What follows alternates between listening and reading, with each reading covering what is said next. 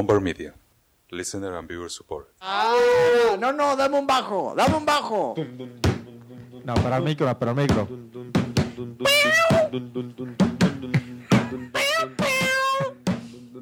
The JP Show.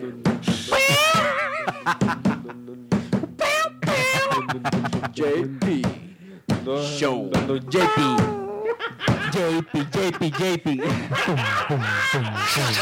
And sit down.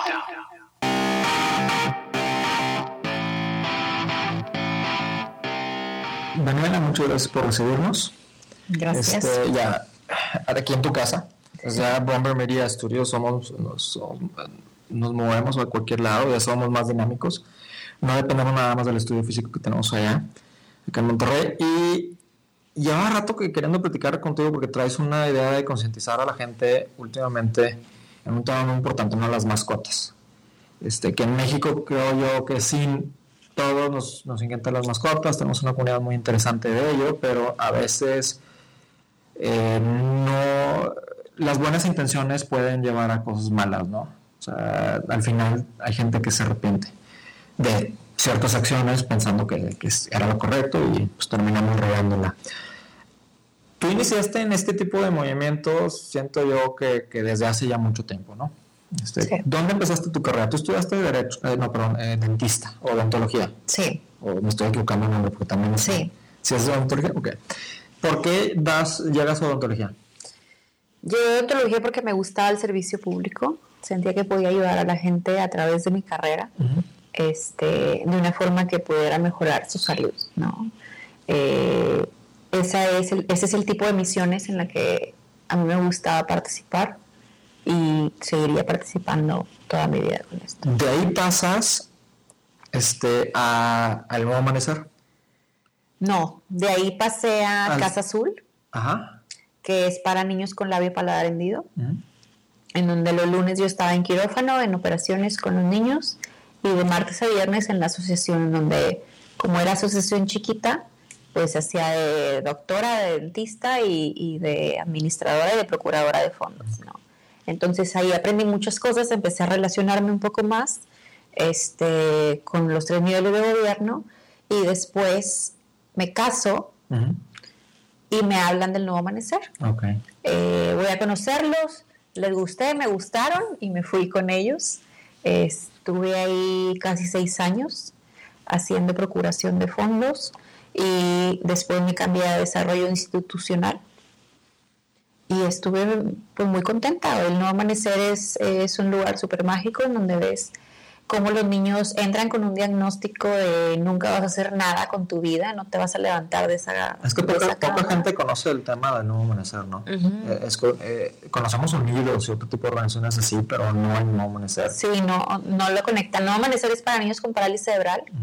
Ahí les dan atención integral educativa, médica terapéutica y de desarrollo humano. También meten a la familia porque pues no es correcto llevar al niño, dejarlo en la institución y ya yo me aíslo de todos estos problemas, ¿no? Hay que sumar a la familia para ayudarle al niño a que pueda desempeñar un papel en la sociedad y superar todas las obstáculos que la discapacidad les impone. Entonces, me gustó mucho trabajar ahí, me relacioné un poquito más, empecé a hacer proyectos más grandes,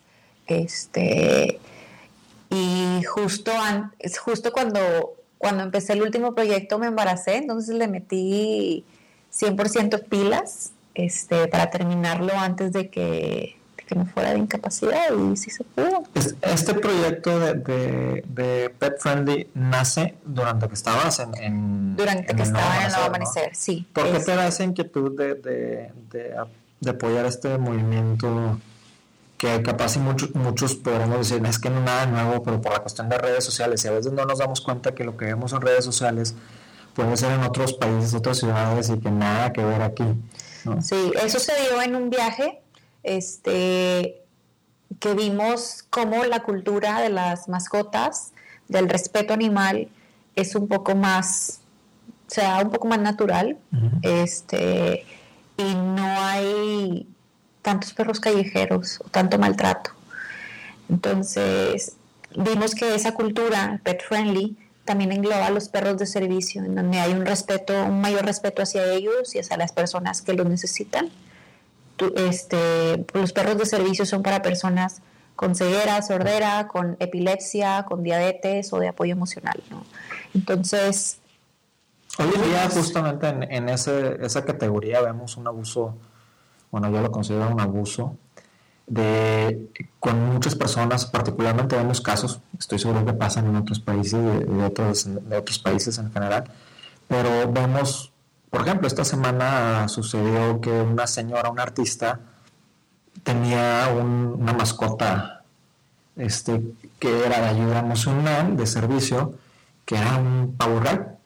Y anteriormente hemos visto casos de que no, pues es que una serpiente es de servicio y que mira, un puerco estos de servicio son perros. Siempre van a ser perros y son de ciertas razas. Nunca ha habido otro tipo de mascota, no puede haber un caballo, un pony de servicio, no. Okay. Una cosa podrá ser ponitoterapia, que sí ayuda, pero de no apoyo es emocional. De apoyo emocional puede ser ese pavo real, que no lo creo que sea de apoyo emocional. Puede ser mini pigs, el animal que tú quieras, porque en Estados Unidos, donde hay mucho animal de apoyo emocional, ahorita hay un descontrol. Sí. ¿Ok?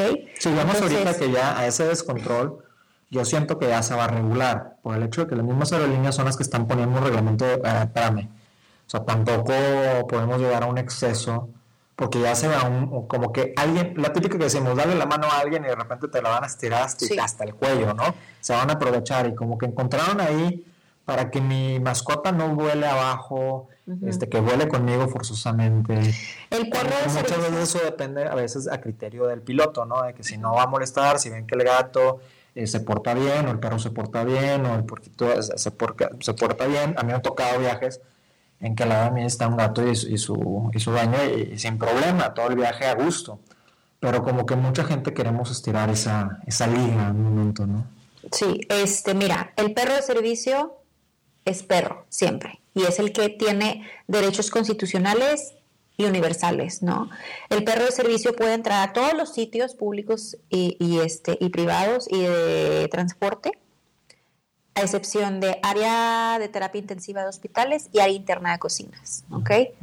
Todos los otros lugares pueden entrar contigo porque es como si fuera tu silla de ruedas o tus lentes o tu bastón. Es una herramienta que te permite tener una vida con más autonomía e independencia a ti como persona que lo necesitas, que tienes una discapacidad, ¿ok? El animal de apoyo emocional no tiene una certificación, no está bien regulado, o sea, siempre es con una carta de algún psicólogo o psiquiatra. Y tristemente en Estados Unidos tú encuentras petos o arnés de venta en Amazon o en cualquier tienda que dice animal de servicio. Entonces esa gente que está aferrada, yo traer a mi perro a todos lados, o a mi pavo real o a mi mini pig o a mi boa, las compra de forma egoísta, no pensando en que está violentando los derechos de la gente que sí necesita esa mascota. Bueno, es que no es mascota, es una herramienta. Eso es algo que te voy a preguntar, porque ahorita manejaste el tema de herramientas. O sea, ¿qué es el diferenciador entre una mascota y un perro de servicio? Yo lo necesito al perro de servicio para vivir, para trasladarme de aquí a la tienda, a mi trabajo, etcétera. Incluso llevan un entrenamiento diferente, ¿no? Una mascota podrás tú tenerle un entrenamiento que tú le puedas hacer en tu casa o que lo puedas mandar a una escuela de entrenamiento, pero nada que ver con lo que un perro de servicio lleva a cabo. Sí, nosotros trabajamos mucho en la diferenciación entre perro mascota y perro de servicio, ¿ok? El perro de servicio tiene pleno acceso a todos los lugares y los establecimientos lo tienen que saber porque si no se enfrentan a multas y hasta clausura por reincidencia, porque tienen derechos constitucionales y están tipificados en varias leyes. En leyes para el consumidor, no me acuerdo, ahorita te digo el nombre, y en la ley de protección de derechos de las personas con discapacidad. Entonces, ahí es donde no queremos que en México también se dé esto que se da mucho en Estados Unidos. O sea, la gente está muy enojada por la eso. idea de vamos a aprender el ejemplo del error de otro lugar. Estamos para aprendiendo que no nos pase a nosotros. Sí. Y a veces a mí me dicen de que, oye, ¿qué tal si hago esto? Y yo, está moralmente mal.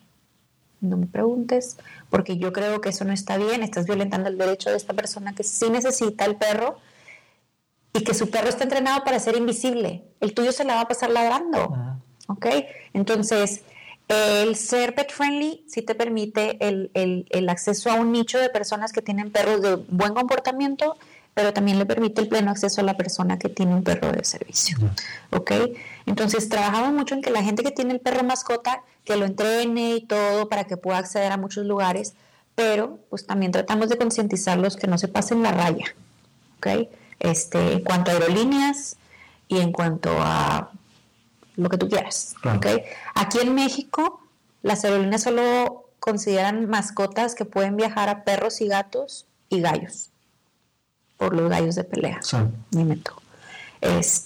Otros animales no pueden viajar. Pero de repente viene algún gringo con algún animal diferente con sus cartas, entonces como no está bien tipificado, se asustan y los dejan subir, ¿no? Pero esta señora del pavo real, pues sí pasó la raya. Eso es increíble. Sí, no, se me hizo muy particular que incluso, se me hizo muy, muy raro que incluso la aerolínea dice, pues, es que se le informó porque nos habló varias veces preguntando si podía ir, y aún así tomó la decisión de irse con el pavo real al aeropuerto, quejarse 6 horas ahí, y la misma respuesta fue pues negativa, ¿no? Y se va enojada esta señora tratando de culpar a la aerolínea cuando la aerolínea desde un inicio te estaba diciendo. Una cosa es que esta tendencia haya iniciado y que te agarre en curva a la aerolínea y que ya está ahí en el aeropuerto, incluso en la terminal, y ahí tomas la decisión, porque puede ser ahí, podrías decir, ok, sí te estoy molestando porque incluso ya estás en la terminal, ya estamos abordando, y justo cuando vas a abordar te digo no, cuando en lugar de mi obligación pudo haber sido desde antes decirte, incluso desde el aeropuerto que vas entrando, que estás haciendo con este animal. Eventualmente se va a tipificar y se va a reglamentar eso en Estados Unidos para evitar ese tipo de situaciones, pero te aseguro que si ese animal hubiera tenido una certificación, como lo tienen los perros de servicio, te dan una IFE, que dicen qué escuela estudiaste y quién es tu manejador, y tu manejador tiene una IFE igual y te dice qué perro es el tuyo. Si yo hubiera tenido esos documentos, nunca así hubiera subido. Pero como no los tenía, quería irse por la tangente y aprovechar una laguna que ahorita existe. Y en este caso, al menos en ese caso no le funcionó. A otras personas hoy en día pues les está funcionando. Cuando tú terminas el nuevo amanecer, ¿qué momento decidiste entrarle de lleno a PetFriendly? Después de que nació mi hijo, dije, bueno, pues ahora este tiempo es muy importante para él.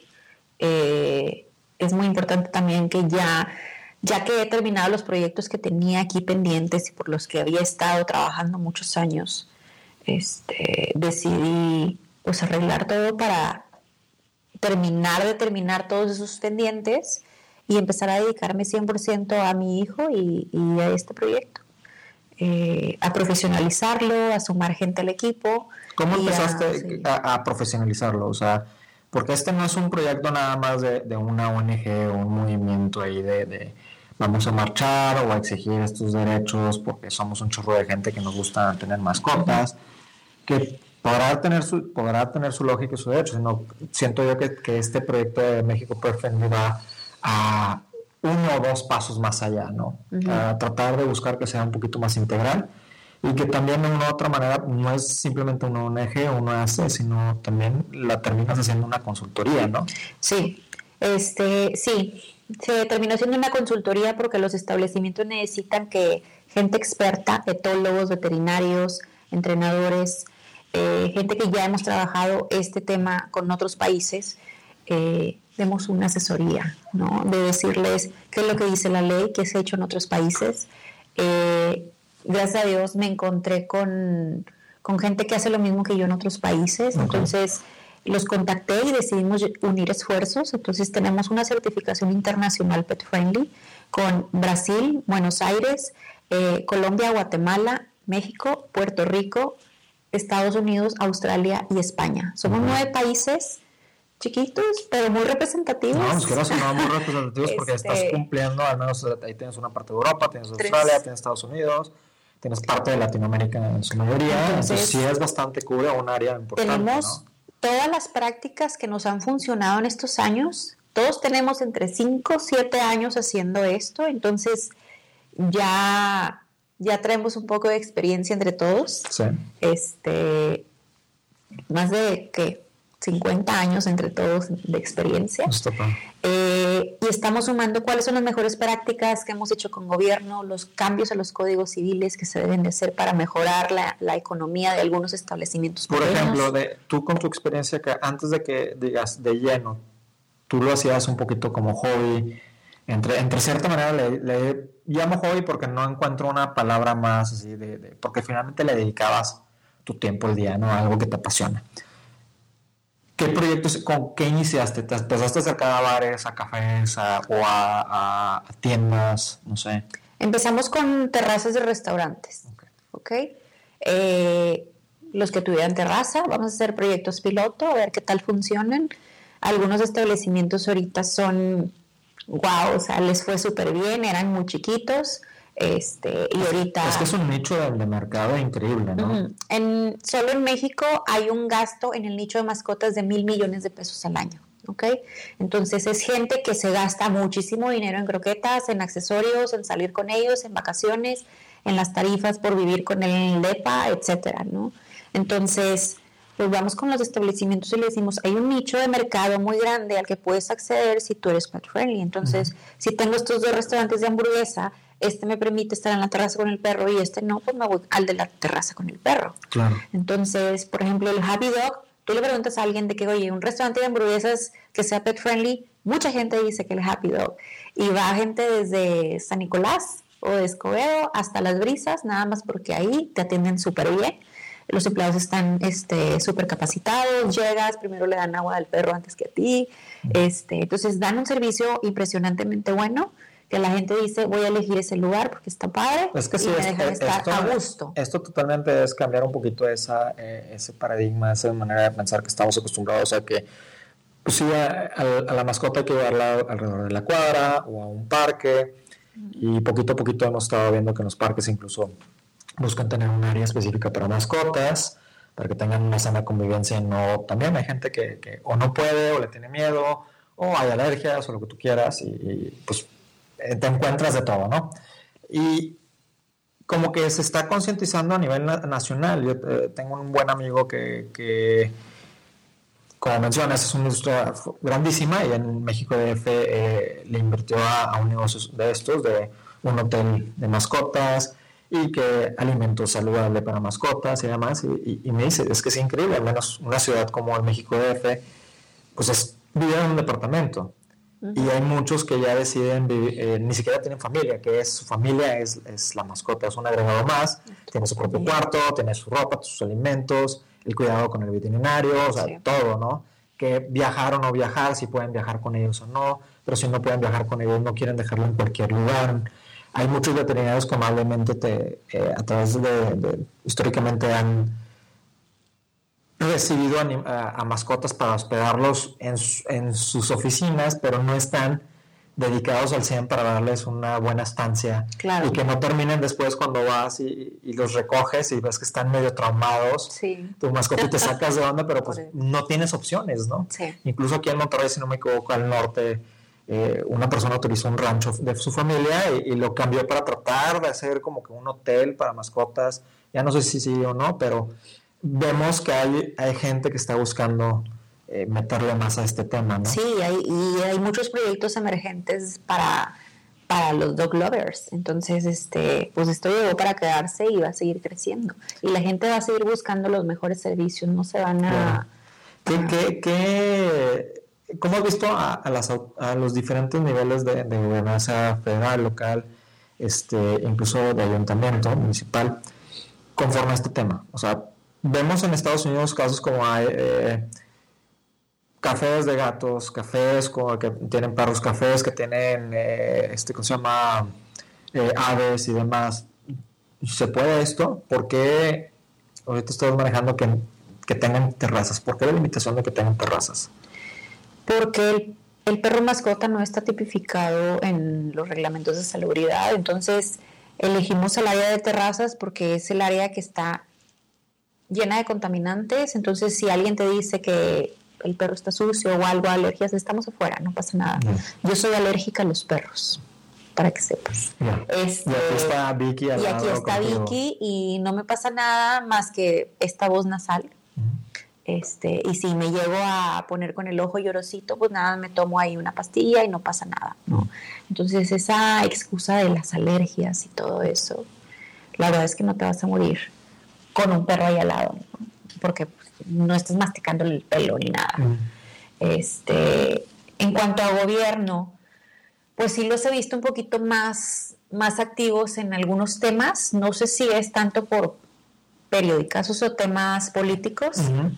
Porque finalmente si tú estás viendo una buena recepción por parte de negocios, porque finalmente es un nicho de clientes ahí interesante, pues para el gobierno también debe ser algo bueno el tratar de meterle tanto las cuestiones de salubridad como la cuestión de turismo, porque es donde la gente pues pueda venir a México de otros lados a gusto y sepa que lo van a atender tanto a él y a su mascota, que para muchos la realidad es que la mascota es parte de la familia, no es nada más mascota, sino tiene un nombre y un apellido y no es solo, es el perro de la casa, no, es Vicky. Es la Vicky. Sí. Sí, he visto el gobierno un poquito más, más participativo en temas de mascotas. Secretaría de Turismo del Estado ha pues accedido más a hacer lugares que sean oficialmente amigables con mascotas, oficializando la lista que les hemos dado nosotros como parte de la consultoría que les dimos. Ya. Entonces, eso ayuda a que el turismo dentro del país se incremente, ¿no? Que la gente ya ponga ojos en Monterrey para venir a turistear, a ir a la parte PetFriendly de Santa Lucía, a ir a la Cola de Caballo, a las grutas de Bustamante, etcétera, ¿no? Entonces, ellos están interesados en que venga más gente, se quede en los hoteles que son PetFriendly, que vaya a los restaurantes que son PetFriendly y vaya a los destinos turísticos, ¿no? Y que hay una derrama económica. ¿Cómo has visto esa relación con hoteles PetFriendly? Que creo yo que a nivel mundial es un tema particular porque muchos no. O tienen 1 o 2 cuartos y hasta ahí, ¿no? Pues yo lo veo bien, o sea que sí va creciendo. En Monterrey tenemos 6 hoteles PetFriendly. Hay uno, de hecho es de todos los tipos de precios. Hay uno que es el Hábitat, que tú pues, lo puedes ver. Es un hotel caro, muy padre, que tú llegas, te dan una cama para perro, platos, te hacen circo, maroma y teatro. Les encantan que vayan, les toman fotos y todo. Y es algo positivo y es cualquier habitación. Nada más hay un reglamento que cumplir y pues obviamente si tu perro se queda solo y hace algún destrozo, pues tienes que responder, claro, ¿no? Hay otros hoteles en el centro que son de renombre grande, el Sheraton, La Quinta, el Novotel, el Ibis, que te permiten estar con ellos. Y hay algunos que no te cobran cuota extra. En Estados Unidos vimos que todos los hoteles La Quinta son PetFriendly, no te cobran extra. Nos hemos quedado en el que está ahí en Mercedes, McAllen. El cuarto está más bonito que los cuartos de las personas regulares, o sea, tú entras y tiene un piso diferente, los muebles están un poquito más altos para, pues si algún perrito sube la pata, pues que no se manche nada y me encantó y no te cobran extra, entonces está padrísimo. En la Isla del Padre todo es pet friendly. O sea, tú te puedes ir de vacaciones, ir a turistear, comer todos los días con tu mascota, porque toda la isla tiene hoteles y restaurantes que tienen terraza y eso está padrísimo, ¿no? Eso está padrísimo. Y toda la playa puedes correr con el perro, nada más que la única regla es que jamás le puedes quitar la correa, porque hay multas grandísimas de $2,000. Pero está padrísimo y tú vas a la isla y ves miles de personas con perro. Y mucha gente está empezando a ir más. Sí, cuando dejó de ir un poquito y se volvió nada más como que Spring Break. Ajá. Y empiezan a ir de nuevo. Ahorita estamos hablando mucho de Monterrey, pero fuera de Monterrey. Fuera de Monterrey, en Vallarta, tengo unas socias que tienen la guía PetFriendly de Puerto Vallarta y ellas se encargan de trabajar toda la Riviera Nayarit. Entonces con ella también tengo los reglamentos homologados de acuerdo a lo que hicimos con la certificación internacional y estamos pues trabajando muy bien. ¿Y cómo ha sido la recepción allá con tanto el gobierno de Jalisco como el de Nayarit? El gobierno de Vallarta ya hizo una ley de protección animal, en donde también tipifican ahí a los perros mascota en diferentes establecimientos. Hay muchos hoteles, tienen una lista grandísima de hoteles, de restaurantes, Así que todo el ahí malecón, va la playa. muchísimo extranjero, mucho de Estados Unidos, mucho de Europa, Esa es. y es un gancho fuertísimo, ¿no? Para allá voy. Todos los gringos que ya andan en su RV, pues quieren ir a Baja California y pues llevan al perro. Entonces, si tú no me vas a aceptar, yo me voy con $1,000 a otro lugar en donde sí me acepten. Entonces, también tenemos socias en Baja California, es Baja California PetFriendly, así lo encuentras en internet. También tienen viñedos en donde puedes entrar con el perro, hoteles, hay playas, ahí por todo Baja California. Luego te vas ahí a toda la Riviera Nayarit, en donde está desde Punta Mita, un poquito más arriba, hasta Vallarta.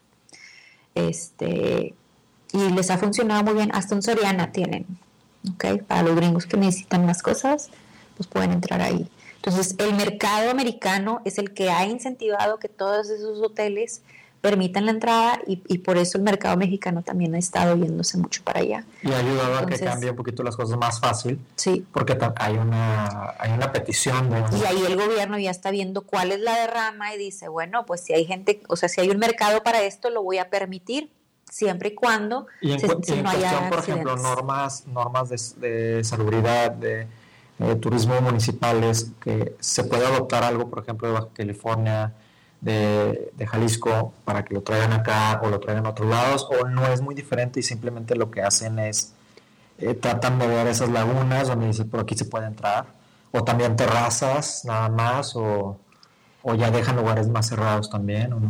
Pues mira, es decisión realmente del dueño del lugar.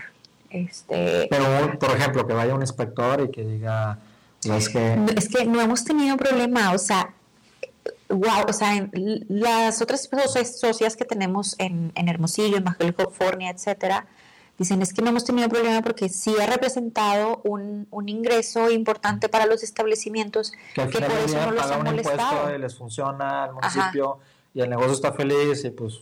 Sí, entonces aquí en Monterrey los negocios de vegetarianos y veganos me han dicho de que a mí no me importa, yo los quiero adentro y afuera porque pues yo estoy a favor de los animales, ¿no? Y no han tenido problema con eso. Y no ha tenido ningún problema, pero tengo establecimientos que están abajo de algunas torres de departamentos y dicen yo soy pet friendly adentro y afuera porque yo tengo clientes que diario vienen y quieren estar adentro y pues eso me hace tener una derrama súper grande y si viene algún día un inspector y me quiere multar, pues que me multe porque vale la pena.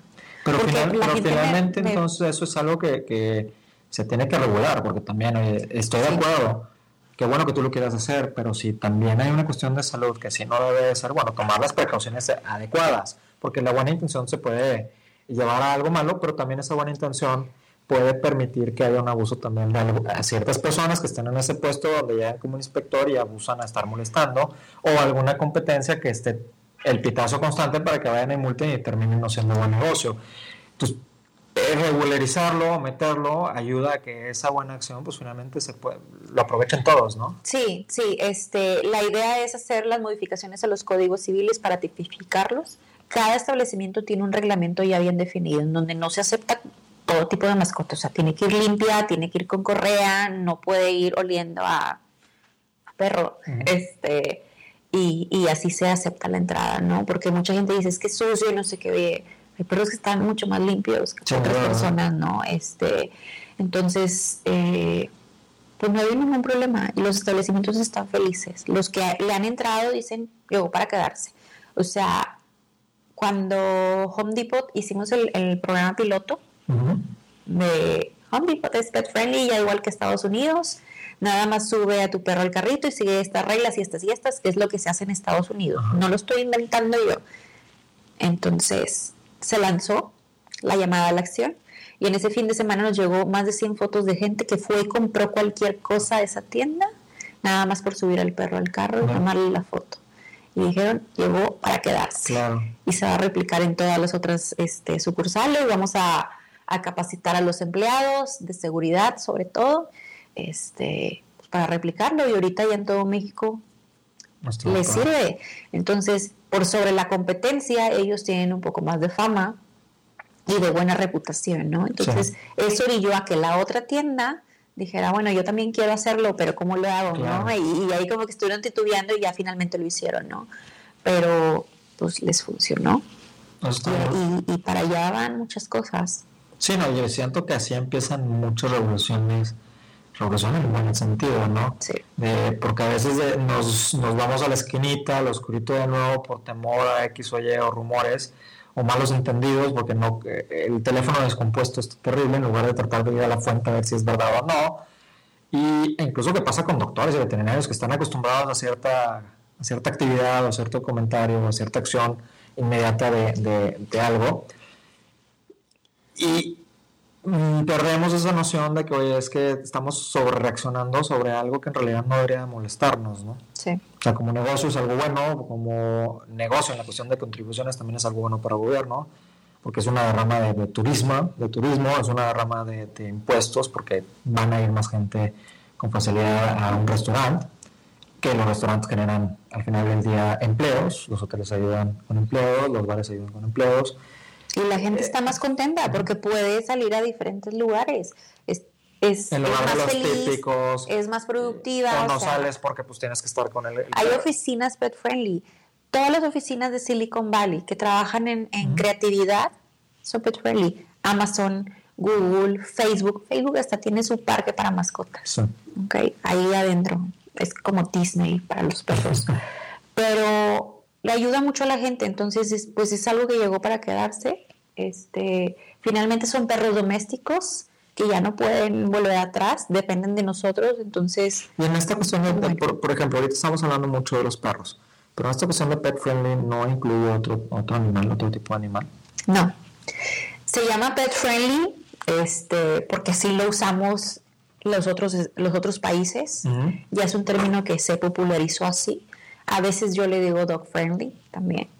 ¿Y por qué no incluir otros mascotas? Por ejemplo, en los últimos 3-4 años ha habido un boom muy interesante en el outdoors, en la cuestión de que se divulgue, porque ya se hacía.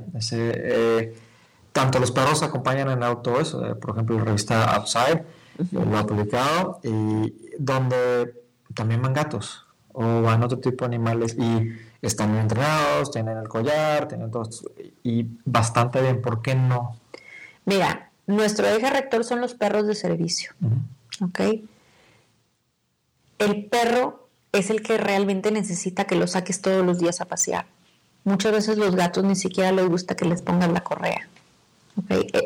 Eso yo lo veo muchas veces que es como más una necesidad que tú quieres cubrir porque tú quieres sacar a tu gato que lo que el gato necesita. O sea, el gato no, la mayoría, puede ser el 1% que lo disfruta. El otro 99% está de que ¿qué me haces aquí? Yo no quiero estar paseando con una correa como perro, ¿no? Entonces estamos cubriendo la necesidad del perro de servicio y la necesidad del perro mascota que necesita salir todos los días a tener diferentes estímulos.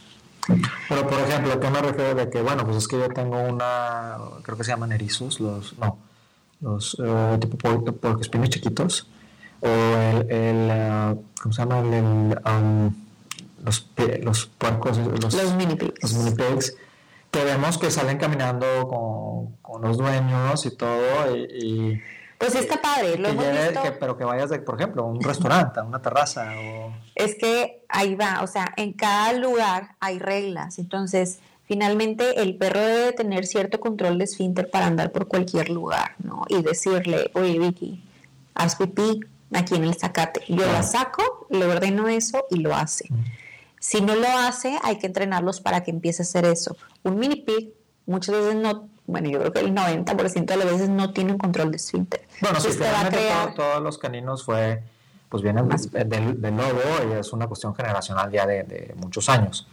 Pero ahorita estamos viendo más estas costumbres de diferentes animales. Digo, en la cuestión de los caninos, algo muy importante creo yo que a muchos les ha costado, y es una cuestión a los humanos, no al canino, la cuestión de, bueno, hay que limpiar detrás del canino. Es lo mismo que si tuvieras un niño, el niño se hace popó en el pañal, pues hay que limpiarlo, ¿no? Sí. Es lo mismo al final del día, y con eso vas generando una conciencia y no estás haciendo, incluso pues yo no voy a ir al parque, no voy al parque pues a hacer Claro, año, ¿no? sí. Parte del cambio de cultura que estamos haciendo es también promover eso.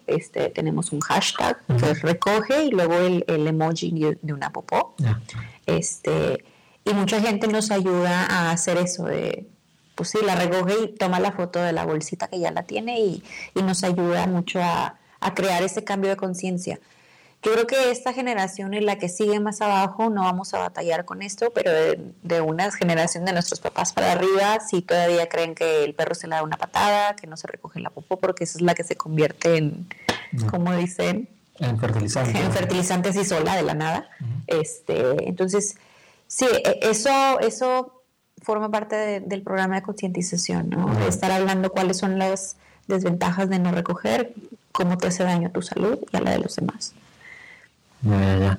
Y ahorita están participando en México en la cuestión en el área de Baja California, en la parte de la costa de Nayarit, o sea, hasta Vallarta. Están acá en Monterrey. ¿En qué otras zonas están? En Hermosillo, Culiacán, y tenemos a alguien en Mérida y alguien en Playa del Carmen. Súper importante esa zona, ¿no? Sí, pero todos los hoteleros de Quintana Roo tuvieron una junta. Ellos no necesitan tanto turismo, entonces decidieron que todavía no van a ser oficialmente PetFriendly. Bacalar, sí. Incluso ellos siendo hoteleros. Es que realmente no necesitan tanta gente. Tienen mucho turismo internacional. Tienen turismo internacional, pero quieras o no, hay muchos que estarían dispuestos a pagar. Hay una playa que se llama Mirador 2, que tú llegas al aeropuerto de Cancún y a 2 minutos está la playa. Está del lado derecho, hay muchos manglares y luego ya está la playa y esa es la playa de perros. Pero todas las playas que están ahí en el Boulevard Cuculcán no permiten mascotas. Entonces, hay algunos hoteles con renombre de tipo americano que sí te permiten mascotas, pero no puedes salir a la playa. O sea, son en la parte que es la propiedad del hotel, no en la porque es pública. Sí, porque en México mucha gente no sabe que la playa no puede tener un dueño extranjero, claro. Entonces, Holbox sí es pet friendly y muchos de los hoteles que están ahí, pero bueno, tienes que rentar un carro para irte hasta allá porque los taxis no te permiten mascotas, o sea, es muy difícil, ¿ok? Bacalar sí es pet friendly. Y algunas partes de Tulum, sobre todo en los hoteles que tienen playas privadas, ¿okay? El resto no se ha animado mucho. Por ejemplo, un Chiapas, un Oaxaca, que se está cada año se ve más. El turismo internacional siempre ha existido poquito, pero siempre han existido y el turismo nacional está subiendo poco a poco, dándose cuenta de lo que es esa belleza de zona, ¿no? Acabamos de llegar de Chiapas, fuimos a hacer la guía de viaje Pet Friendly de Chiapas en San Cristóbal de las Casas. Entonces en esta semana vamos a subir la reseña de qué hoteles, qué restaurantes, qué zonas turísticas puedes aprovechar, todos los eventos que puede haber allá. Está padrísimo. Es súper recomendable ir con mascota. Ciudad de México, por ejemplo. Ciudad de México se dio de forma muy natural desde hace muchos años. Tú has visto que casi todos viven en depas y casi todos tienen perros grandes. Sí. A diferencia de aquí de Monterrey, que todos tienen perros chiquitos en casotas. Sí. Entonces, esa gente que tiene perros grandes necesita pues llegar del trabajo y salirse, pero pues no lo vas a dejar ahí otras 3 horas. Claro. Entonces, tú te vas a la zona rosa y todo el centro, la Condesa, etcétera. Todos los restaurantes tienen tapetitos pet friendly y platitos ahí en la entrada. Entonces se dio de forma muy natural y no han batallado casi nada. Está padrísimo. Sí. Tienen algunos camioncitos y todo, transporte. Y estaba muy, muy padre. En Oaxaca me preguntabas, hay un pueblo mágico que se llama Mazuntle. Turismo le interesa que los pueblos mágicos sean pet friendly. Entonces, en Mazuntle, Oaxaca, que está como a 9 horas de Puebla, hay playa pet friendly y hoteles y casi todos los restaurantes te permiten.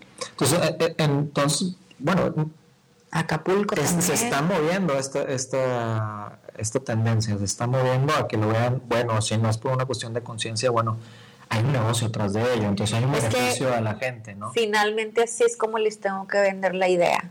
O sea, porque muchos negocios van a decir, ay, sí, qué bonita causa, pero tu bonita causa yo no voy a, Sí, porque a andar normalmente brincando perros. Normalmente lo primero que va a pensar un negocio es eso significa que yo voy a tener que invertir ¿Cómo me beneficia a mí? muebles como la tienda de muebles más altos, porque la limpieza voy a tener que capacitar a mi gente, comprar otro tipo de producto para poder hacer otro tipo de limpiezas y demás. Sí. Pero ¿cómo va a ser sustentable eso, no? Sí, entonces le decimos, oye, hay un sinfín de clientes que te van a visitar nada más por ser esto, pero le tienes que dar estos beneficios. Obviamente puedes poner reglas, porque tú sigues siendo el dueño del lugar, Claro. pero tienes que dar beneficios. No tantas reglas que restrinjan o te tengan ahí en una esquina de a lo mejor me corren. ¿Okay? Entonces, pues bueno, hay que decirles cómo les beneficia para que ellos se animen. Y así nos siguen hablando. O sea, hoy me habló otro centro comercial de que ya terminé el que tengo ahorita, pero estoy construyendo otro también al aire libre y le quiero poner un parque, pero no sé cómo. Entonces, ¿cómo le hago? Porque pues sí quiero que venga gente. Aquí en Monterrey están construye. Hay una sobreoferta. Hay una sobreoferta y donde estás poniendo la regla o las reglas para permitir que los clientes vayan con perro o que puedan vivir aquí en los depas que construí arriba de los moles. Sí. De las tiendas del centro comercial, pues para atraerlos, ¿no? Sí, pues es un nicho ahí con mucha capacidad económica por lo general. Incluso hay mucha gente, como cuando tienen niños, gasta más en el niño o en la mascota que en uno mismo, ¿no? Sí, sí. En el tema de retos, ¿cuáles son los retos que ves de aquí a, por ejemplo, 5 años que vayas a tener? Los retos, pues un reto muy grande es sumar a gente al equipo que tenga nuestra misma visión y compromiso para poder lograr la visión. Yeah. En la cuestión del movimiento, ¿cómo has visto que la ciudadanía lo vea en las diferentes ciudades, así de que no solo el turista, sino la ciudadanía en general? Porque una cosa es que tú ayudas, y va a sonar medio gacho, pero estás de cierta manera educando a aquel pequeño empresario o grande empresario sobre cómo este nicho de mercado pues es redituable para su negocio, ¿no? Les puede ayudar. Incluso antes de que grabáramos estabas platicando de que al menos aquí hay un restaurante donde hay mucha gente que en la ciudad es alrededor de 45 kilómetros, o sea, de un punto a otro. Y hay gente que maneja 15, 20 kilómetros solo para ir a comer a ese lugar. O otros que capaz sí tenía poquita clientela, pero ahorita ya se llena siempre, ¿no? Por el tipo de trato que tiene con la gente. Y la gente es leal. Porque puede llevar a la mascota y la mascota se siente feliz y están a gusto, ¿no? Ajá. Pero a la vez, de otra manera, estás también educando de una u otra manera a la persona. Porque podemos estar bien intencionados cuidando a nuestras mascotas de cierta manera y al final del día puede no ser la manera más adecuada, ¿no? Desde cuestiones típicas que es el cierto alimento que le des a la mascota o que lo dejes hacer ciertas actividades que no deben de ser o cómo deben de relacionarse con, incluso en este caso los perros, con otros perros, ¿no? Para eso tenemos un equipo de etólogos y de entrenadores certificados en diferentes países que nos ayudan con todo eso, ¿no? Porque pues yo no me sé todo. Claro. Mi experiencia es en cuanto a los negocios y toda la metodología PetFriendly y esta certificación, pero en el área de entrenamiento para personas y perros tengo un equipo que me ayuda. Pero por ejemplo, la cuestión de campañas de que haces un evento pet-friendly para un centro comercial o para un hotel o para un centro de estos que ya son hasta departamentos, hoteles, restaurantes y todo este rollo. ¿Qué tratas de aprovechar para que la gente también tenga educación al tener a su mascota? ¿O solo es una cuestión para, bueno, pues que se beneficien todos a salir adelante y puedan salir con sus mascotas a diferentes zonas? No, sí se da un valor agregado siempre a la comunidad, de alguna clase de cómo enseñarle a tu perro a lanzar el frisbee para que pueda canalizar esa energía que trae diariamente y pueda ser un perro más equilibrado. Cómo enseñarle este tipo de deporte, cómo enseñarlo a no jalar de la correa. O sea, siempre buscamos cómo brindar un valor agregado a la comunidad para que ellos estén más seguros de salir con él, de tener una vida un poco más inclusiva y más fácil, ¿no? Porque mucha de la gente que le abre la puerta al perro o dice ya lo voy a dar en adopción es porque no sabe cómo educarlo o no lo educó de plano y el perro es un desastre. La mía, le decíamos la terrorista en sus primeros meses, se portaba súper mal, pero yo traté de informarme, de buscar entrenadores que me ayudaran y ahorita es la perra mejor portada, o sea, prueba de eso está que tiene toda la entrevista aquí en mis pies y jamás se nos ha subido ni ha ladrado ni nada. Entonces, yo sí creo que pues la constancia y la voluntad de aprender te puede ayudar a tener un perro así de bien portado y con el que tengas una vida muy fácil dentro de casa. Y con esa, sobre la relación que tienes con PetFriendly en los diferentes países, ¿qué diferencias ves así que digas, no, en este país batallaron de esto y nosotros también vamos a batallar para generar conciencia con algo, ya sea en cuestión de cambio de legislación o de retos de cambio de ciertas industrias para que sean pet friendly o que en las oficinas los permitan tener o no sé? Yo creo que en lo de transporte es en lo que todos hemos batallado y en cambio de legislación. El transporte en México es bastante limitado, ¿no? Es en cuestión de criterio de chofer, en metros obviamente no se puede. No. Si necesitas ir al veterinario, pues vete caminando. De hecho, o cómprate un carro. Hubo un cambio ahí de normativas en Nueva York, también los que están antes de que empezamos a grabar, y yo creo que todo el mundo lo hemos visto, porque hemos visto fotos, ya sea en Instagram o Facebook o Twitter o incluso en las noticias, donde de repente vemos un labrador dentro de una bolsa gigante, ¿no? Sí. Que esa bolsa, el dueño jamás hubiera tenido la necesidad, pero la regla era de que, bueno, es que tiene que solo estar dentro de una bolsa pueden y era porque yo creo que la intención del legislador en ese momento era, bueno, pues van a ser bolsas chiquitas, pues va a ser un perro chiquito, pero como no establecieron pues la laguna pues yo aprovecho. Y finalmente ves que estos animales se encuentran bien portados, o sea, lo ves con una cara de sonriendo, ¿no? Sí, de no me importa que estoy aquí. Pues sí, esperemos que pronto podamos hacer algo con los medios de transporte, tipificarlos, designar algún vagón del metro o poner algunos horarios para evitar las horas pico, sobre todo porque la gente necesita ir a veterinario, necesita ir a otros lados con las mascotas, ¿no? No es tanto la necesidad de estar con ellos todo el tiempo, es facilitarles la vida para que puedan tener más actividades, ¿no? Claro. Con él o que hagan lo que necesiten con ellos. Y pues sí, lo veo con transporte y con legislaciones, que solo en Estados Unidos han podido hacer cambios a los códigos civiles para tipificar el perro mascota en las terrazas de los restaurantes. Eso lo hicieron por primera vez en Los Ángeles. Que es una ciudad con mucha actividad de tener pet friendly, o sea, de grassroots, ¿no? Y por eso fue.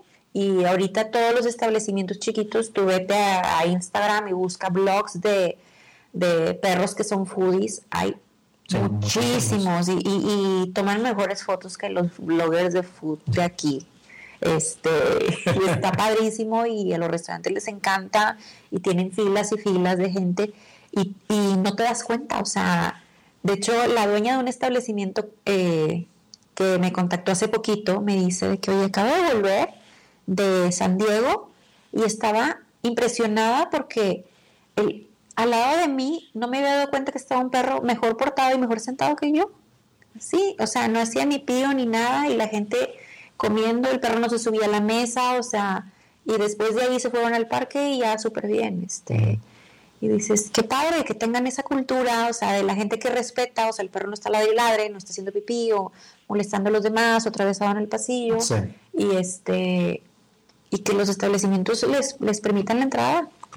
Entonces es algo padrísimo y en Los Ángeles tú lo puedes consultar en internet cuál fue la modificación del Código Civil y cómo le benefició a los restaurantes. Y si te pones a buscar las listas, todos son porque es una bola de nieve que el que no lo hace se está quedando atrás.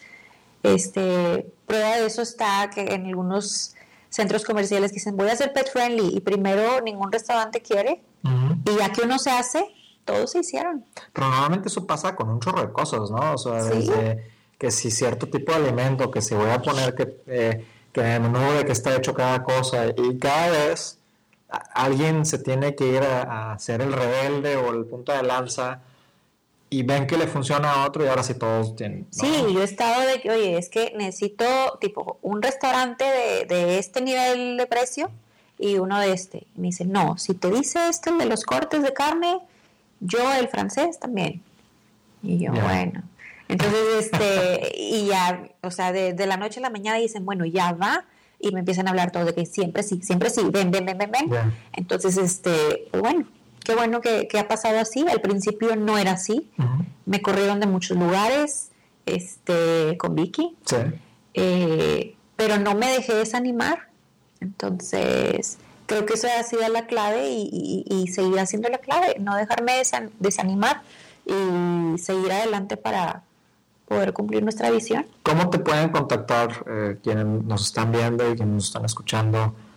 Tanto a ti, si no me equivoco, Vicky tiene una página también por ahí, Sí. que le puedan seguir, y a PetFriendly. A mí me pueden contactar a través de mi correo, es daniela@mexicopetfriendly.com.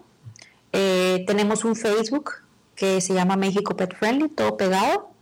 Y pues Vicky tiene su fanpage, está más chiquita, se llama Vicky the Sheepdog, Okay. porque es una All English Sheepdog. Y ahí ponemos fotos nada más de ella, no tanto de las cosas pet friendly, ¿no? Para los fans, porque Vicky es súper famosa en Monterrey. A veces en San Pedro Pinta no podemos ni caminar, está padre, pero a veces llegas y hay mucha gente que se acerca de que es Vicky. Ya. Entonces, y otra vez, y es Vicky, de que una foto, de que yo soy su fan. Entonces, pues Vicky fue la precursora de todo esto y es nuestra musa y nos da mucho gusto que la gente pues reconozca nuestro trabajo y que reconozca a Vicky. Y ella es la más feliz que la gente le haga fiesta en la calle. Si este tipo de movimiento lo quieren aplicar en otros lados, donde ¿cómo se pueden contactar con alguien de ustedes? O sea, Igual por mi mail. Nosotros nos asociamos con otros estados, con quien quiera hacerlo. y fuera del país, por ejemplo, si alguien nos está escuchando en España, nos está escuchando en Honduras o Colombia, o whatever, Sí. ¿qué consideras? ¿Cuáles son las palabras que deben de buscar en internet para que les dé México Pet Friendly o USA? Pues en los motores de búsqueda, si tú pones México Pet Friendly, nos salimos creo que al principio. Yeah. Y bueno, pues por Facebook es muy fácil contactarnos o por el mail. O sea, Si con me dice mucho por el mail es de gusto. que soy de este país y ya para que no se nos vaya y Perfecto, y de esa manera pues ya los vas guiando hacia ayudando a que pues puedes también platicar con estos, porque son 9 asociaciones en 9 países fuertes que quieras o no, tienen mucho aprendizaje y a veces nos la partimos tratando de inventar el hilo negro cuando el hilo negro ya está ahí. Exacto. Y nos da miedo o pena preguntar cuando, oye, hey, pues, mandas un correo, un mensaje y con facilidad. Bueno, algunas personas, no hay algunas industrias que se quedan callados y no dicen nada, pero yo siento que esto la idea es replicarlo porque es un movimiento ya grande, ¿no? Sí, hay que hacerlo grande y hay que hacerlo profesional y ser constantes, ¿ok? Las redes sociales son muy caprichosas y si dejas 2 días las redes, la gente empieza a olvidarse de ti y empiezas a perder credibilidad. Entonces, este es un trabajo de todos los días. No hay fines de semana, no hay puentes, pero la recompensa es muy grande. Entonces, hay mucha gente que quiere hacer lo que nosotros estamos haciendo en sus ciudades. Nosotros no podemos con todo México. Uh-huh. Es una labor titánica, pero se necesita un equipo realmente grande para poder lograrlo. Entonces, quien quiera colaborar es bienvenido y pues hay una experiencia detrás de todo esto, entonces no hay que sacarle el hilo negro y sí ver lo que hemos estado haciendo en estos años, ver lo que hemos estudiado, pues para que hagan las cosas bien, ¿no? Sí. Que no lo hagan sin tener la información suficiente. Una duda ya, cuestión personal, yo creo que muchos pueden ahí relacionarse. Yo creo que ahorita eres mamá y también tienes a Vicky, tienes este proyecto. Yo creo que deberías ayudarnos un poquito más. Con lo hay mucha gente, por ejemplo, algunos novios o novias que regalan mascotas, o a veces los papás regalan mascotas ¿Hay una edad idílica o hay momentos en los cuales no aconsejas que sea lo más adecuado? Es que no hay una variable que te pueda decir, esta es la receta perfecta, ¿no? O sea, yo creo que para tener una mascota en casa, todos los miembros de la familia tienen que estar de acuerdo. Hay muchos casos de que la novia le regala al novio un perro y nadie quería perro en la casa, entonces se la había abandonado en el patio y en la primera oportunidad le abren la puerta, ¿no? Sí. Entonces, sí es una decisión que se tiene que tomar muy a conciencia, y que toda la familia sepa que el perro vive 10, 15 años. Entonces hay que tener un compromiso con él de cuándo me voy de vacaciones, qué va a pasar con él, quién le va a comprar el alimento, cuánto cuestan sus vacunas al año, si se enferma, cuánto sí, le echas, de hecho, hace poco se acercó la esposa de un primo mío conmigo porque lamentablemente una familia que tenían un perro de ya 7 años no se lo pueden llevar a donde van a vivir por trabajo y en la zona no permitían más. Y están buscando que alguien pudiese, ¿cómo se llama?, adoptarlo. Y se acercan conmigo porque me gusta el outdoor, y salí, y dice, pues eras muy activo y sale muy disciplinado y demás. Y yo encantadísimo, pero le digo, ¿sabes qué? Es que ahorita yo no puedo. Porque cuando viajo no sabría dónde ponerlo, hay ciertos lugares donde voy y sé que nomás no va a poder estar ahí. Y tenerlo tanto tiempo no sería responsable de mi parte, porque finalmente es una vida. Sí, ¿no? O sea, está bien que hayas tú tomado esa decisión, pero mira, nosotros en nuestro blog también tenemos información y reseñas de gente que ha viajado al otro lado del mundo y se ha llevado a la mascota, ¿no? Con todo y familia. Entonces, por ejemplo, mi hermana se fue a Nueva York, se llevó al gato, se fue a Los Ángeles, estaba el gato allá. Pero hay gente que sí entiendo. Hay ciertas industrias en ciertas zonas donde dices, pues no, son 6 meses o 7 meses que pasa de otro lado y no pueden, o sea, es casi una imposibilidad porque económicamente no pueden encontrar otro lugar, otro departamento, es la oportunidad. Sí, bueno, hay ocasiones, sí, cuando es por economía dices, bueno, pues ya ni modo, no se puede, pero hay muchas alternativas en donde dices, pues me voy a otro lado, o sea, prueba está de que aquí hay muchas torres de departamentos, tú lo has visto, y siguen construyendo, y ya todas están volteando y cuál va a ser mi reglamento para mascotas porque no estoy vendiendo, porque llegan con su cheque de me vas a aceptar aquí con mi mascota o me voy a otro lado. Entonces las torres ya están diciendo sí lo voy a hacer y hasta te hago un parque para perros para tener un valor agregado para que no estés cansándote por toda la calle, ¿no? Sí, eso se volvió un nicho particular que me llamó la atención hace como 4 años que me di cuenta de ello en el DF, en Ciudad de México.